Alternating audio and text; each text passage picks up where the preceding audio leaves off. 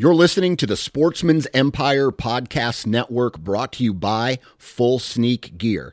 Check out their entire lineup at fullsneakgear.com.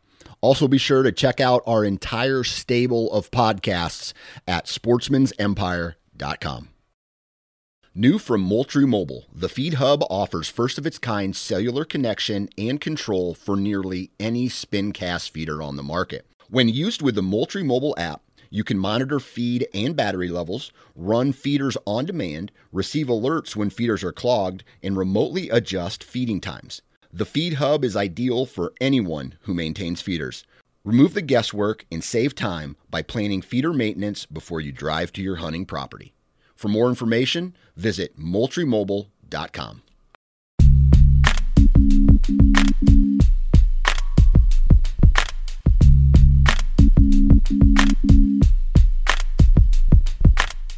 Welcome to the Nine Finger Chronicles podcast, brought to you by Exodus Trail Cameras, the #1 podcast for bow hunting product information and hunting stories from across the nation. And now, here's your nine-fingered host, Dan Johnson.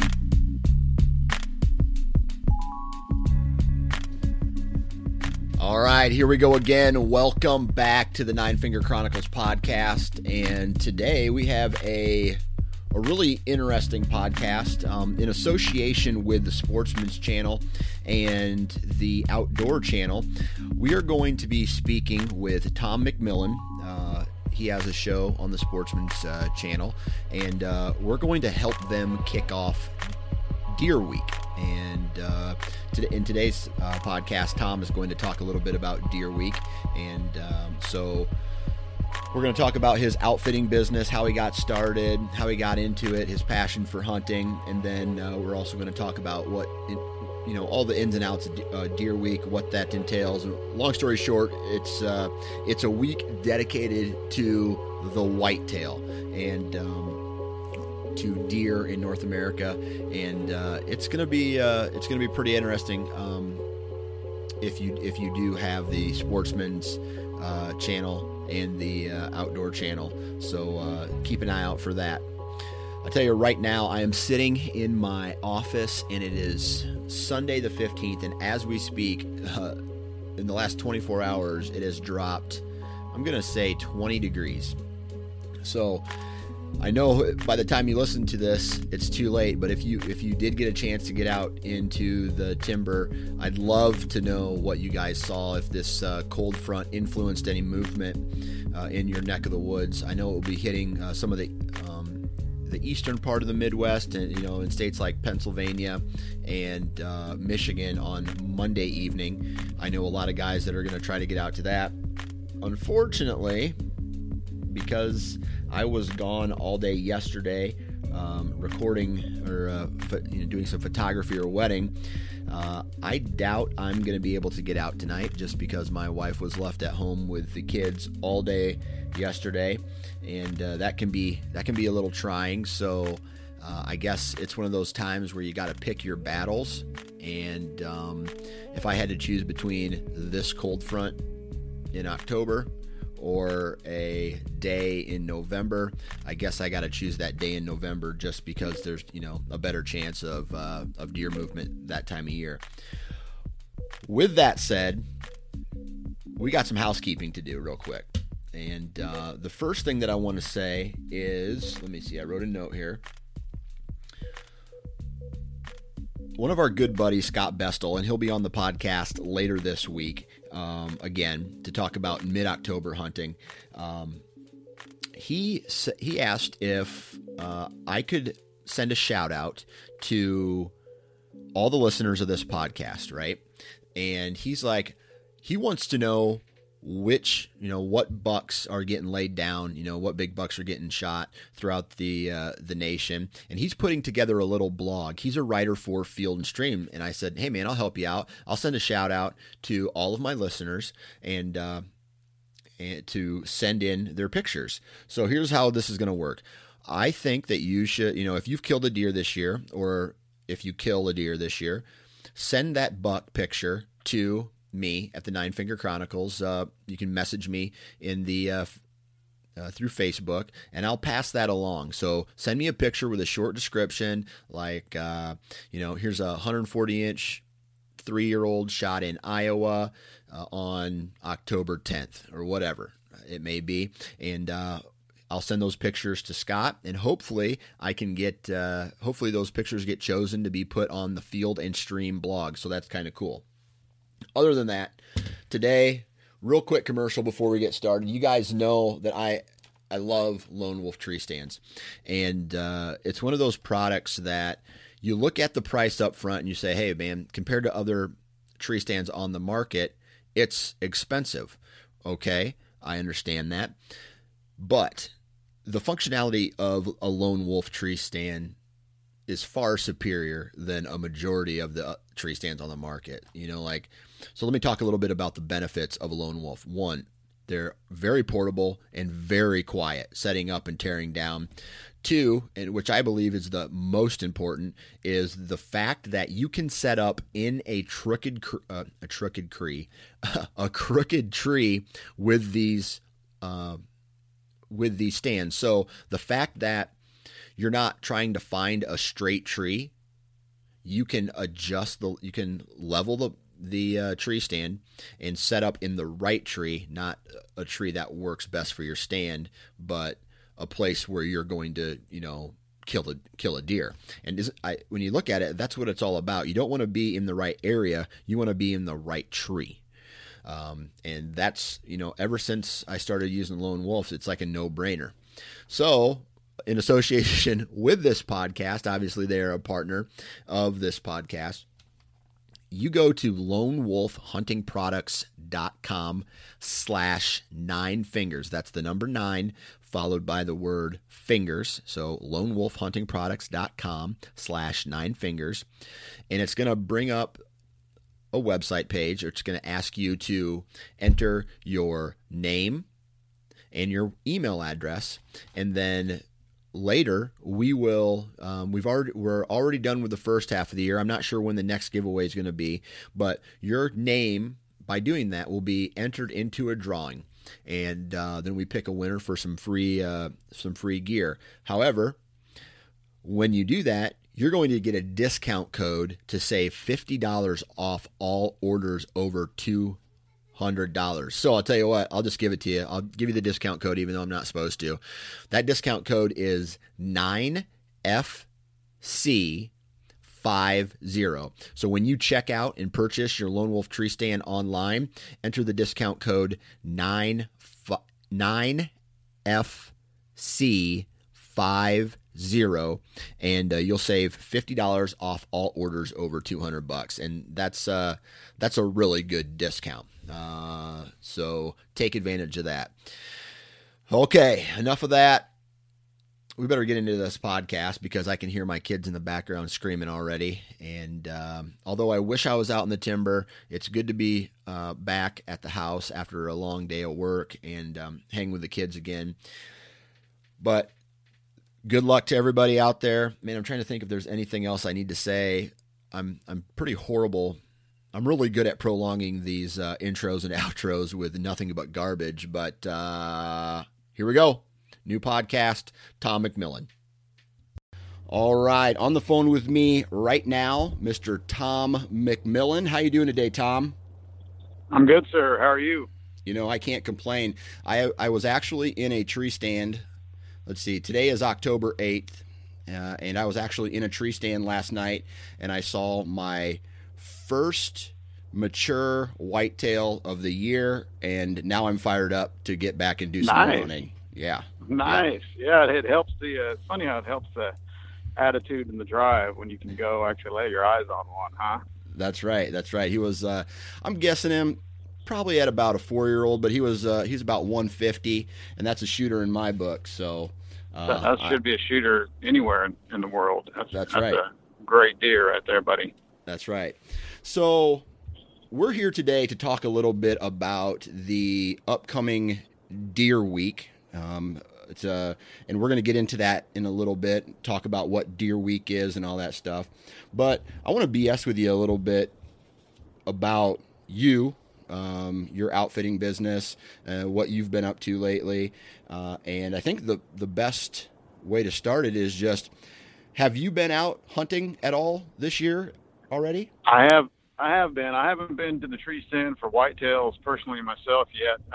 Just like you, I got out for the first time just a couple evenings ago. I was acting as cameraman for my wife. It was her first sit, and our stories are similar. We got to lay our eyes on a mature deer, and he didn't come in. This time of the year in the middle of Kansas, the bucks are, they call it the October lull for a reason. They just don't do a lot of cruising, and they aren't very active. It seems like we watched him stand up in big field of CRP grass, and like they often do this time of year, he just stood there and kind of surveyed everything.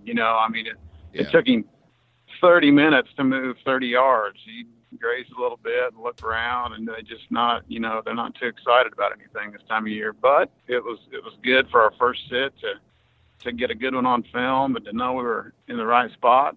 But as far as myself, I didn't take any early season, and what we call early season, the September muzzleloader and archery season opened the same day here in Kansas, and it's usually about the second week of September. I didn't take any clients in September. I was gone on a couple different trips myself. I got a chance to go out to Colorado and antelope hunt, got a nice antelope buck with my bow, and then I went to the Davis Mountain Range in West Texas and elk hunted and shot a great bull down there.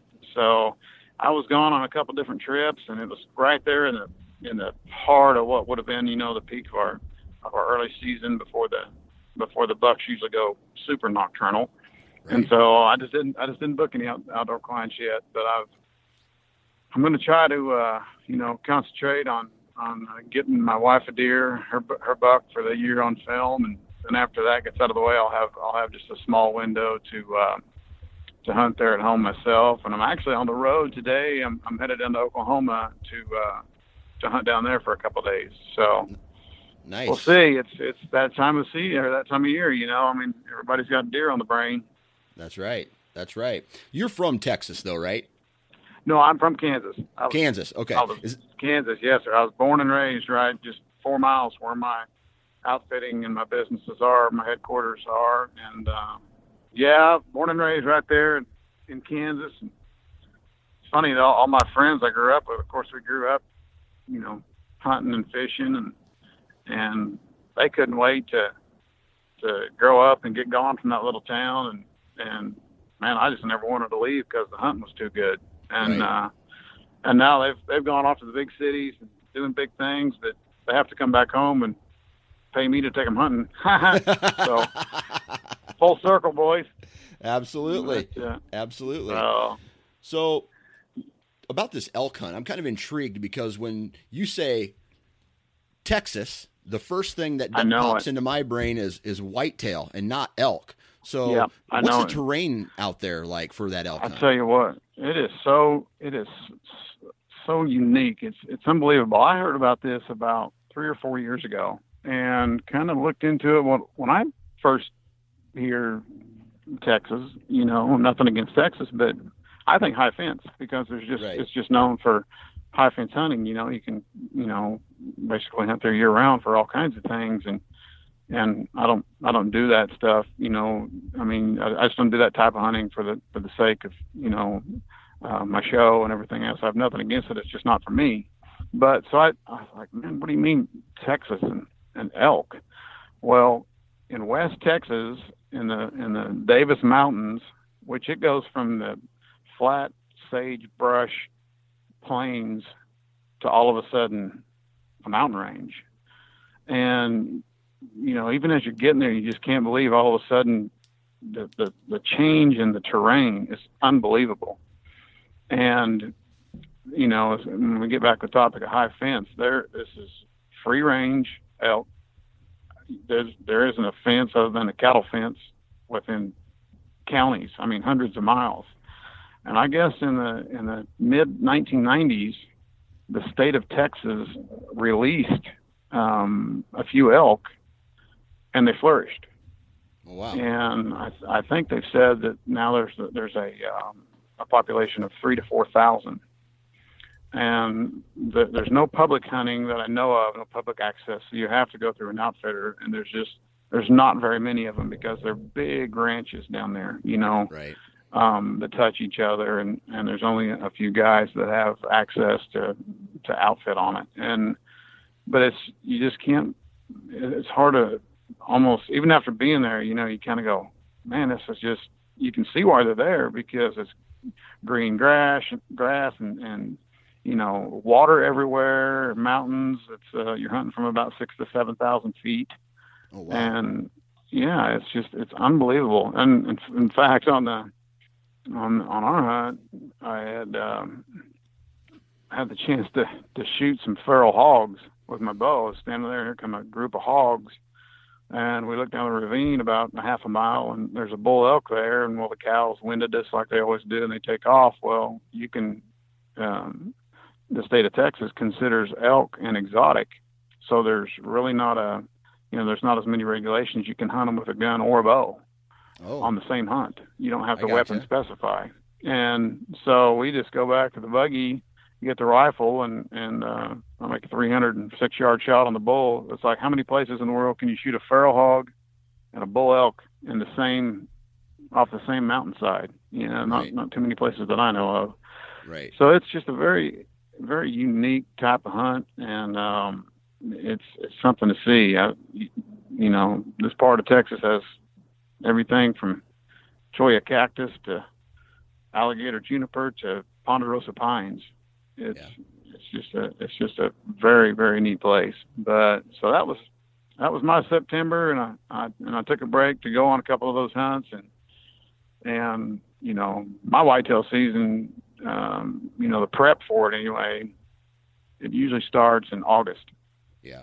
And that's when I start getting some trail cameras out and getting some access to my stands, meaning mowing in and kind of cleaning up and making sure my tree stands are safe and figuring out, where and how I'm going to hunt certain properties, because crop patterns change in Kansas from year to year. What one year might be a soybean field right next to your cover, the next year might be corn, or it might be left out and just now being planted to wheat or whatever. So, there's always some kind of some homework to do before season, and then this time of the year, I get back to doing that just to try to get everything buttoned up. And my first bow hunting clients come in about the third week of this month, about the third week of October. So it's right around the corner. Gotcha. How many guys do you typically run through your outfit? I don't take very many deer hunters in a year, from about 20 to 24 guys. We run 4 guys at a time. My lodge is 4-bedroom, 2.5 bath, and I like to keep my numbers very low on clients, and just to help ensure that hunting around me and because of me is going to either stay good or get even better. Right. And it works out good, because I feel we have about 6 weeks of, 6 prime weeks throughout the fall where a hunter's opportunity rate is going to be high. Yeah. Now, our season is open way longer than that. We open, like I say, the second week of September and go all the way through the end of the year.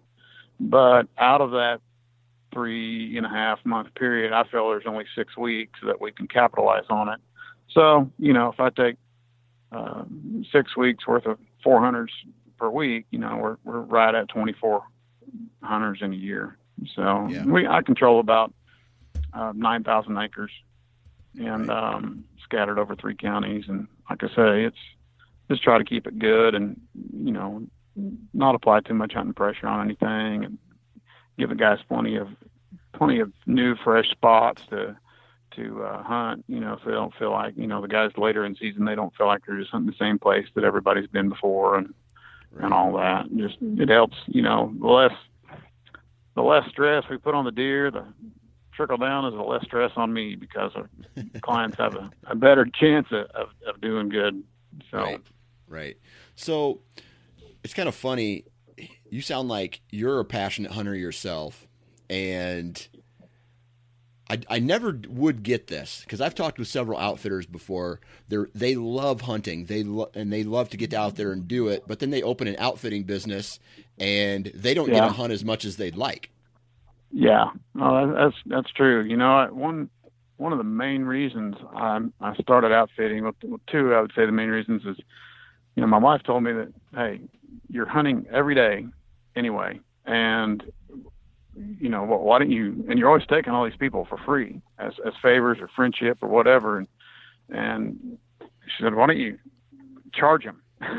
So, you know, charge them something. I said, you know what? That's a great idea. One of your better ones. And so that was one reason I thought, well, you know what? She's right. I mean, I am doing it. I'm doing the same thing. I might as well be making a business out of it. And the second thing was, you know, when I grew up, hunting always meant so much to me. You know, I mean, we had some family land. My dad farms and runs cattle just like I do, and you know, so growing up in a farming community and ranching community and that kind of lifestyle, we always had access to either family land or leases. But I personally leased my first small piece of property when I was 14 years old, and I got to the point where I really didn't have, you know, the means to be able to keep a hold of these properties without getting some more revenue in. And, you know, as outfitting got to be a bigger deal and throughout the nation and kind of more of just more of a business, I thought I've got to do something. I was already doing, you know, every odd job that I could in order to make ends meet as I was, you know, getting into my late teens and early 20s and putting myself through college. And I thought, well, you know, if there's a way to keep doing what I love doing and guide hunts and all that, then, you know, and help keep a hold of some of these leases, then that's what I'm going to do. So, you know, for the need of keeping hold of some of the properties that I got and getting more, as outfitting got to be a thing, then, you know, that kind of drove me to make the decision of, okay, let's try to turn this into a business and something that, you know, kind of guarantees that the way of life that I grew up being used to was going to keep going. Right. So are you still running a cattle operation as well? Oh, yes, sir. Yes, sir. Yes. Yeah. That's your main thing, right? Well, it's funny. I'm not sure anymore what my main thing would be. Everything kind of goes, you know, it bleeds over into everything else so much. You know, I kind of like with the outfitting, you know, outfitting for me turned into buying and selling some hunting real estate. And then about 10 years into it, it turned into the television show that we've got now on Sportsman's Channel. And it's like all these added things came along, but nothing went away. So I still do some property management. I still buy and sell some hunting properties. We've got the television show. I'm a big part of the television and the actual production of the show. So that keeps me busy throughout the year, the editing process and everything. And still have a cattle herd and still help my dad farm when I can. And so it's just, you're busy. I don't know if I don't know. Maybe I'm a slow learner. Maybe that's it. You just like to keep at it, huh?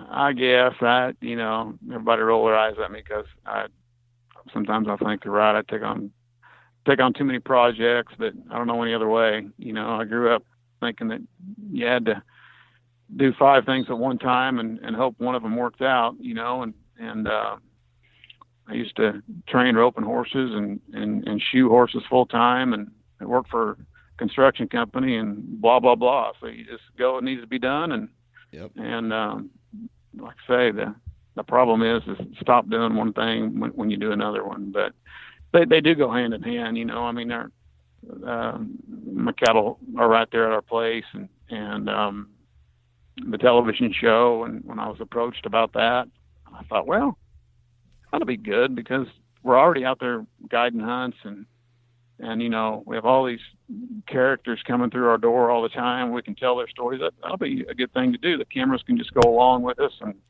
and film the stories. And well, that statement right there shows how naive I was to television, because it turned into, turned my 13-hour days into 16-hour days pretty quick, just by, it just makes the day, adds to the day. You've got two or three cameramen around, and as you're going along, you're on the phone and the computer to the editing team, and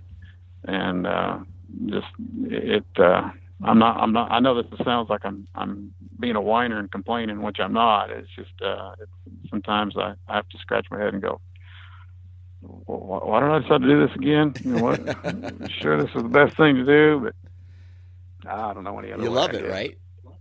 Oh yeah. And, when you're getting back to your point about outfitters and they love to hunt, and the fact that because it's a job for them now, it's harder for them to hunt.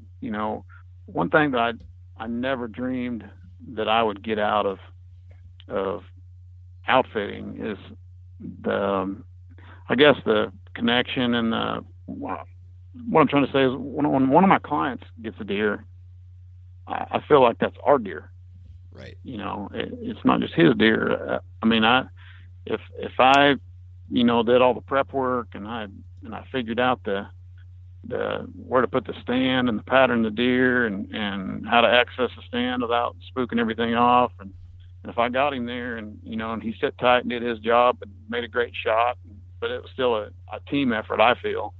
And so it's just something extra that I never would have planned on being able to take away from it. So that's what keeps you going. I love outsmarting mature whitetails. It's just, there's just nothing like it. And then when you can help somebody else do that, and you see, that you've helped that person accomplish a goal of theirs, and they're taking home a great animal that everybody's worked hard for, that's still a huge payoff for me. Yeah. So it keeps you going. So how long have you been outfitting?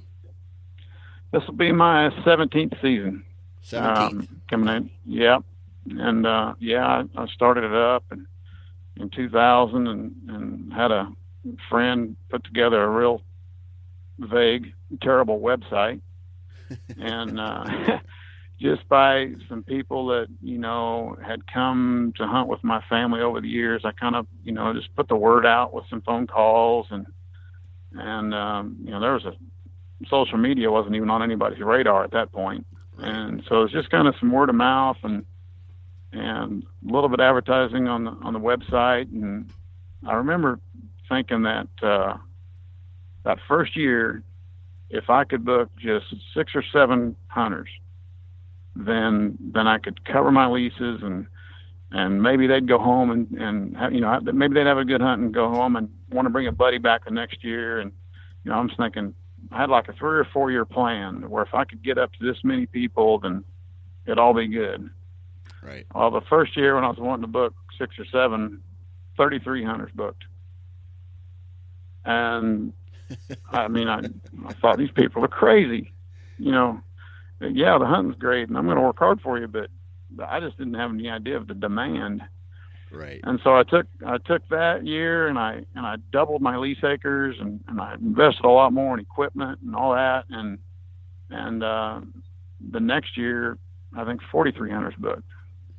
So then I started hiring help, and I got up to about 17,000 acres that I was controlling, and it's still people are wanting to, overbook and just run us over with. They couldn't wait to get there. And I could tell going into the third year, I could tell that if I let it could get out of control. Yeah. And it was, I was a lot younger than him, but it was still just wearing me slick, trying to work so hard for everybody to keep up with it. So I made the decision to cull way back. I kept hold of the best leases, and I got my lease acres down to about 12,000. And for 10 years, I took right at 30 hunters a year. Yeah. And it just, it felt better. Everybody was having great opportunities, and it was more controlled, and it wasn't just, so rushed. And then the television show came along, and for a couple of years, just to get that going in the right way, I cut my clientele list in half again. And for 2 years, I only took like 14 or 15 guys.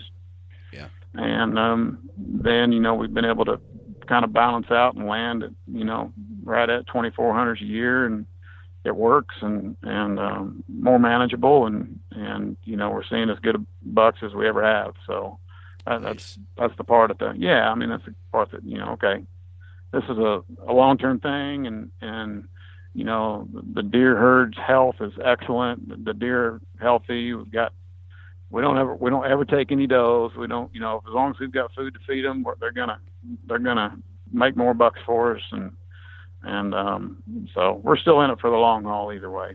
Right. Here's kind of a question that I've always asked about an outfitter, right? How many people come into your camp, so to speak, and they're like, all right, I want you to put me on the biggest buck you have, right? And they expect to see a big buck and kill this big buck. Yeah, there are a few, but you know what? Not many of them make it to my camp that have that attitude. It's amazing how any person, I think, can hone their skills of reading between the lines and figuring somebody out, their attitude and their expectations through a couple emails or a couple phone calls.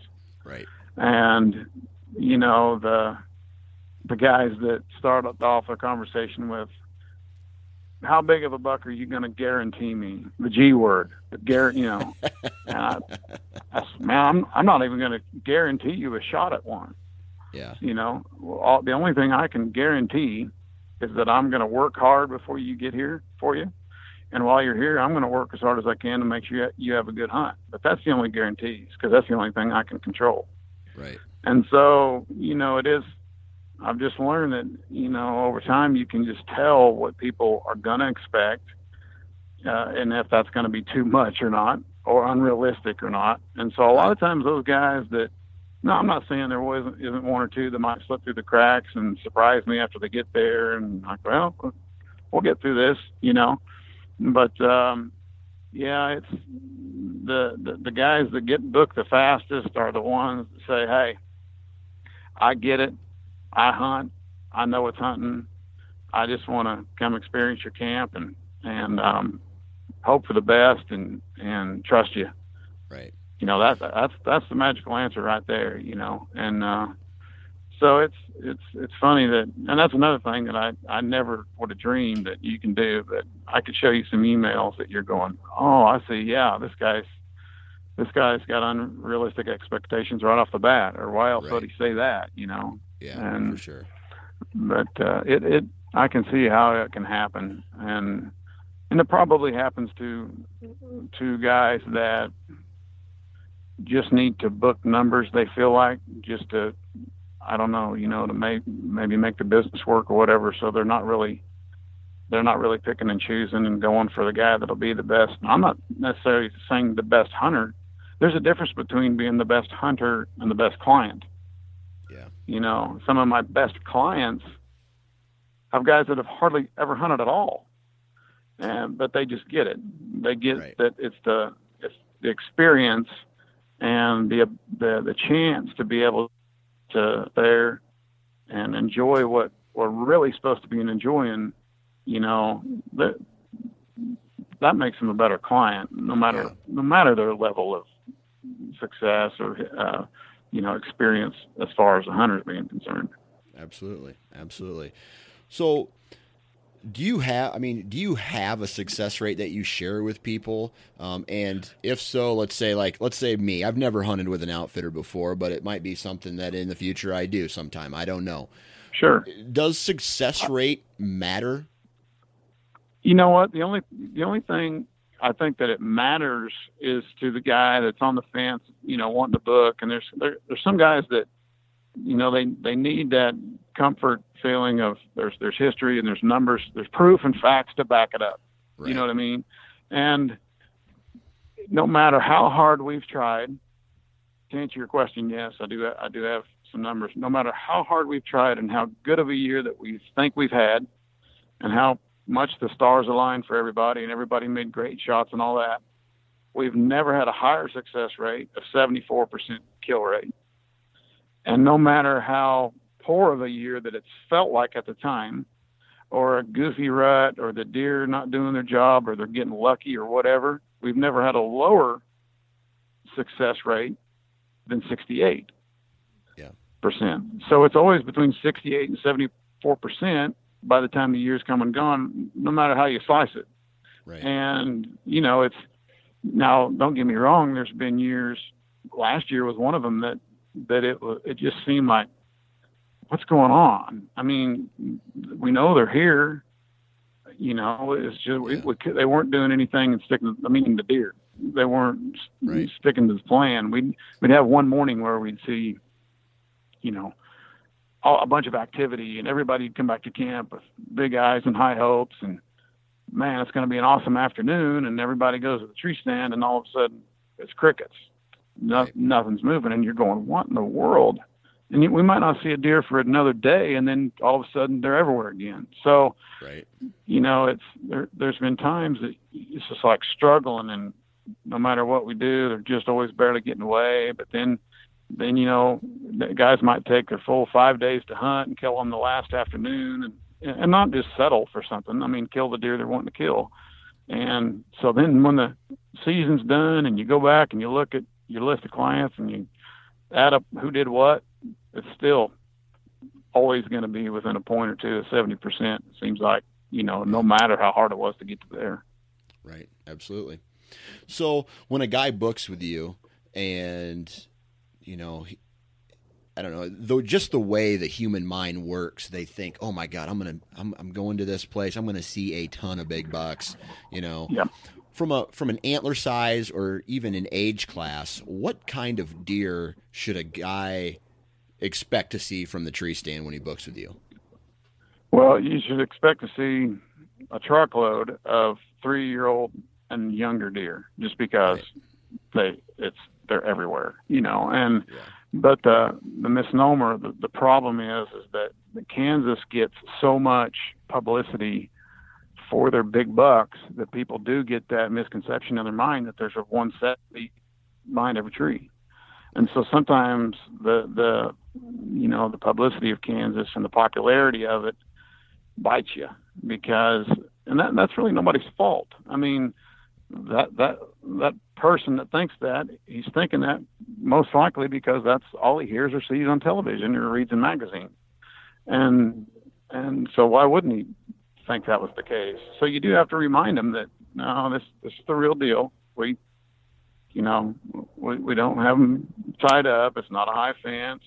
It's just the way it is. And so, but they, you know, it only takes a couple days of being out there and seeing that and sitting for 4 hours at one time and before they, okay, yeah, this is the real deal. It's hunting. Yeah, I might have seen one quarter mile off chasing a doe, or shoot, he might have tagged out in the first hour, you know? Right. So, and it'll in the same week or for sure the same season, we'll have every scenario and anywhere in between of those two kinds of hunts. Last year was a perfect example.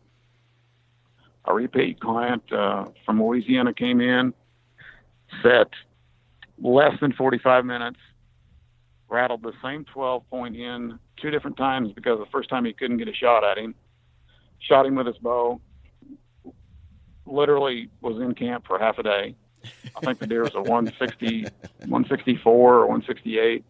Yeah. And his buddy that came in right after him hunted hard the entire hunt and went and passed on some 3-year-old deer and saw some big mature deer, but didn't shot, so he went home empty-handed.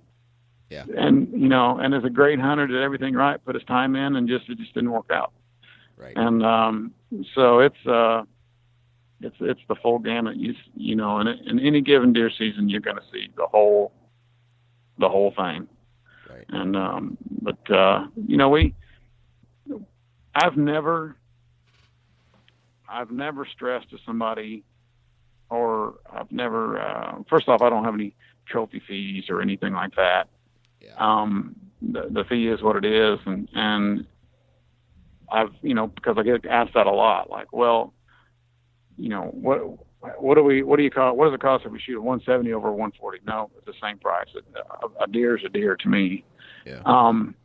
But I learned early on in my first year that I had a father and two sons come from Florida and hunt with me. And in the first evening they got into camp and we were having dinner and getting to know each other. And they asked me the same thing you asked me. What can we expect? Or what should we shoot? And I said, well, all I can ask is, let's try to shoot mature deer and let's not get too wrapped up in the score. Right. And they said, well, they were kind of like feeling me out and wondering how I'd feel about this. And they said, you know what, we have like a 600-acre spot at home and we try to manage it right. And we hunt hard. We do everything right. We spend days and days and days in the tree stand. And they said the biggest buck that he's ever shot's at 112. Biggest buck he's ever shot 3 years ago, he shot a 120. And he said, there's about a 125 there. I mean, these guys have hunted their whole lives.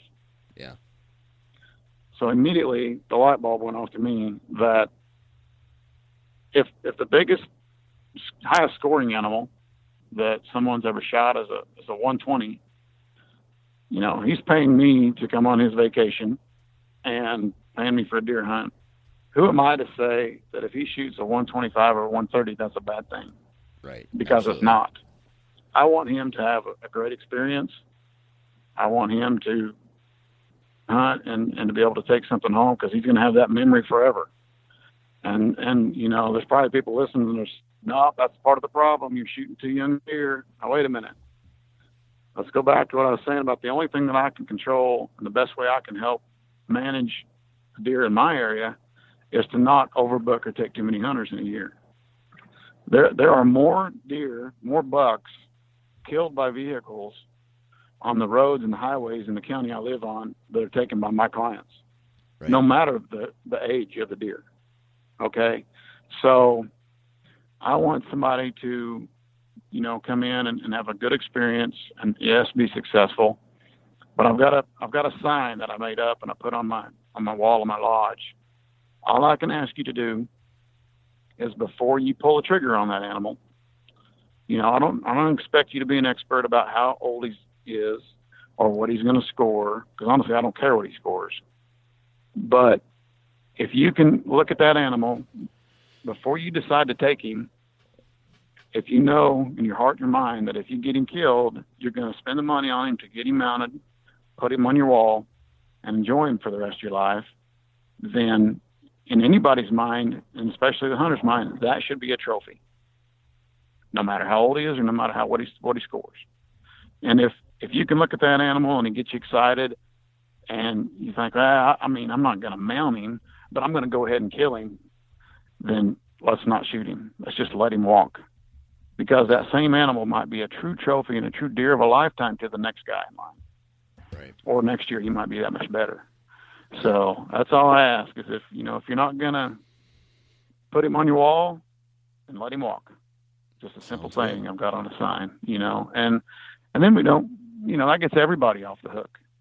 That gets the hunter off the hook of needing to be an expert on field judging deer about his age and his score and all that stuff. That gets me off the hook because, if I say, well, I saw this buck in this one tree row and I think he's a 145-inch 8-point. Well, guess what? I've seen a lot of them, but I'm a human. I could be wrong.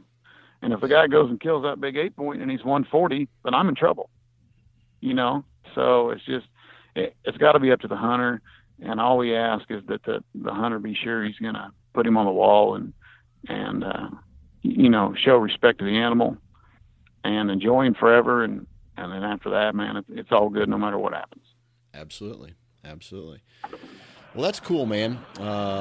Hopefully this year for you is another good year. But one of the reasons why I wanted to get you on the show today is you and your buddy Michael Waddell are kind of kind of running something called Deer Week. Why don't you talk to us about what Deer Week is?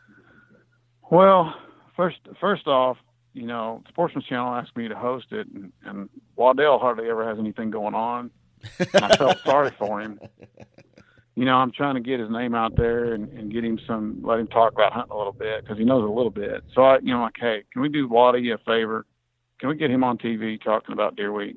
But right. No, anyway, Waddell's, I guess we're co-hosting. I guess that's how you legally describe what's going on here. But Waddell's the host on Outdoor Channel, and I'm the host on Sportsman's Channel. And Deer Week, the best way I can describe it, it's just going to be a week-long celebration of this awesome, beautiful thing that we call deer hunting. And, the heritage behind it, the history behind it, the traditions, everything from people sharing their favorite venison recipes to tips and tactics that have worked or not worked for people, and people's best deer hunting shows, and everything in between. So it's just basically a celebration. And every night, starting October 15th, on both networks, Outdoor Channel and Sportsman's Channel, we're going to just have nothing but deer hunting episodes. And in between, there'll be some little promos and testimonials from people that, about their favorite deer hunting trips, or the one that got away, or, everything in between. So it's just a chance to celebrate deer hunting and all the stuff that, that one thing that brings all of us together so many times in the camaraderie of deer hunting camp, and parents and their sons and daughters, and sons and daughters with their fathers and mothers, just going out, and it's gonna be a fun week. I'm looking forward to it. Right.